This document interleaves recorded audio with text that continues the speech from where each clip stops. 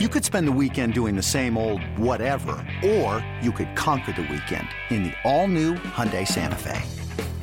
Visit HyundaiUSA.com for more details. Hyundai, there's joy in every journey.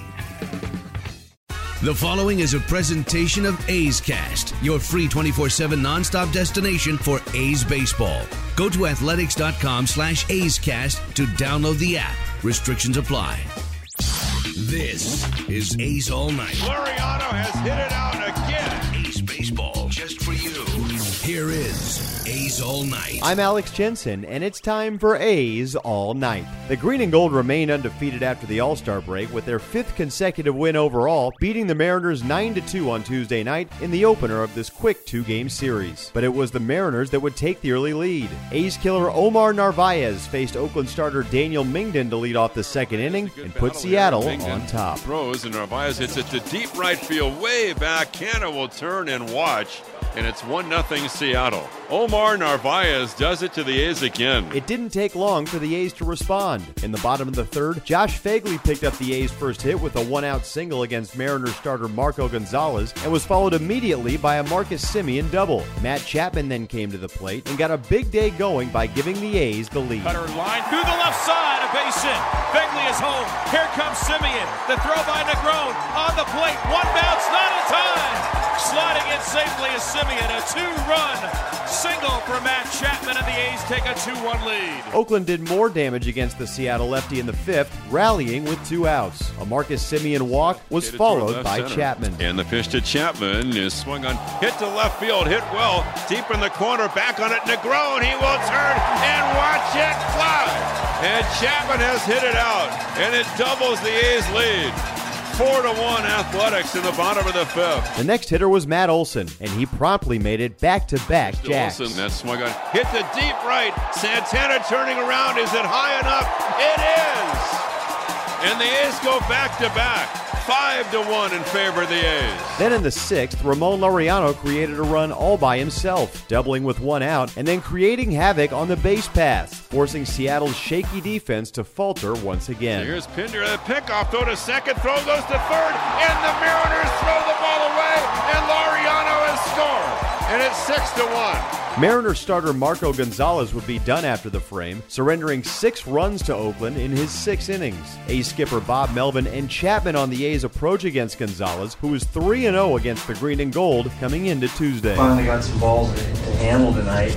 Early on, we were having a little trouble with him. Before, we had him on the run early in games, and then he, would get out of it, then pinch deeper in the games, and we finally got some balls to handle tonight. So, obviously, Chappie had a lot to do with that. He's really good at, throwing pitches that look like they're strikes for a long time, and he's good at working the corner. So, for us, it was really try and hunt up and over the middle of the plate, because he's gotten a lot of early swings off of us where, we might think we see it good, but it turns out it's a ball or not the best pitch. So, he's deceptive like that, and he's been pitching really well lately. So, we were able to jump on him a little bit there, which is nice. Meanwhile, Daniel Mingden had settled into quite a groove, retiring his 15th straight batter when Daniel Vogelbach led off the 7th. And back with the 1-2.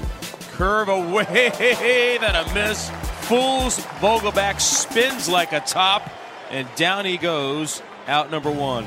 That 12-6 breaking ball right there is the toughest one for a lefty. Seattle finally got a base runner against Mingden with a one-out single, but the righty shut the door after that, completing his outing facing Austin Nola to end the frame. A liner to third, and speared by Chapman. The inning is over. Mingden cruising through 7 as we stretch at the Coliseum. The A's in front 6-1. Mingden notched his 5th win of the season with perhaps his best outing of the year, tying a season high with 7 innings pitched, giving up just the 1 run. Melvin, Mingden, and Chapman on the righty start. Yeah, it's mixing pitches. It's important to him and getting ahead, and then he becomes way less predictable.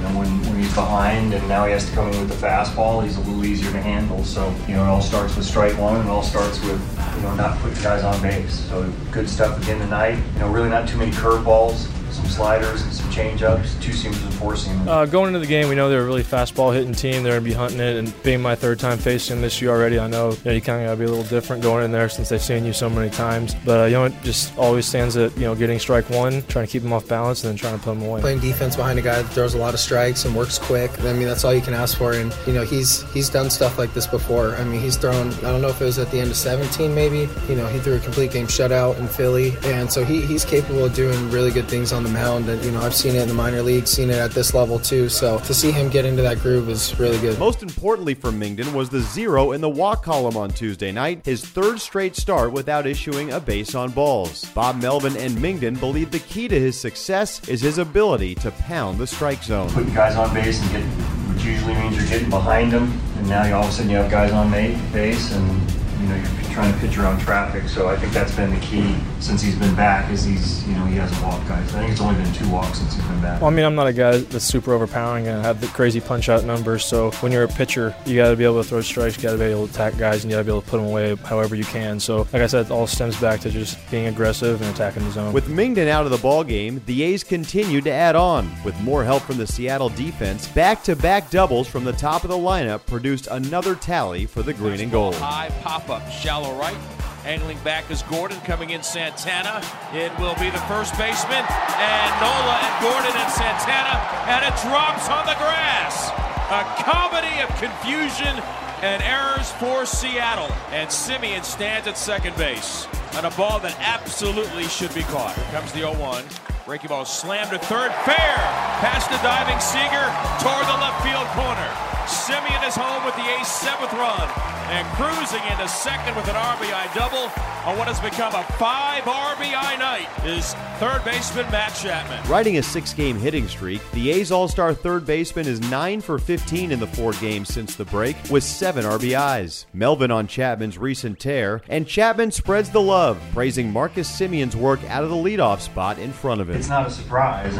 It's homers, it's doubles, it's balls the other way, it's homers the other way. It's he's really developed into a guy that knows what he can handle, and when he gets it, he doesn't miss it. So he just appears to be getting better and better.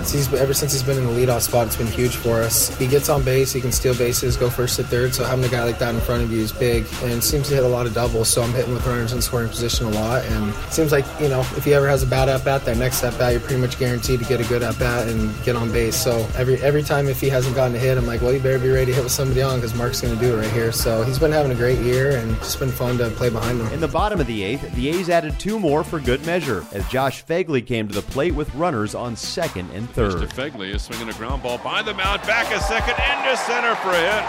That'll score 2 runs, and the A's take a 9-1 lead right up the middle. Blake Treinen came on to work the 9th, and although he surrendered a solo home run to Narvaez, shut the door on Seattle to give Game 1 of the 2-game set to the A's. Here's the 0-2 on the way. Swung on a drive to right center, combing over, and Canna's right there finding the lights, and he makes the catch, and the ball game is over. Good job by Canna staying with that line drive. And the A's have secured the win over the Mariners. They keep this great run going. They've won 5 straight, 11 of 13, and they're 18-5 in their last 23 games. Final score, the A's 9 and the Mariners 2. Bob Melvin with his thoughts on Treinen's outing as he works his way back into form. Yeah, I thought he had really good stuff. The 1 ball to Narvaez is just a sinker that's kind of where he handles it, so it might have just been location on that 1 pitch. But, stuff always looks good. It's just about commanding it and mixing his pitches just enough. So the A's reached 13 games over 500 at 54-41 overall, and will try to sweep this 2-game series with Seattle on Wednesday afternoon as Homer Bailey makes his debut in the White Spikes to complete the homestand. Chris Towns will have your pregame coverage beginning at 11:45 a.m. with A's Total Access, followed by first pitch at 12:37 along the Oakland A's radio network. Don't forget, A's Cast Live follows the A's Clubhouse show on A's Cast Wednesday, as Townie will be joined by Mark DeRosa of MLB Network, among others. Thanks for listening. I'm Alex Jensen, and this is A's All Night. This has been a presentation of the Oakland Athletics.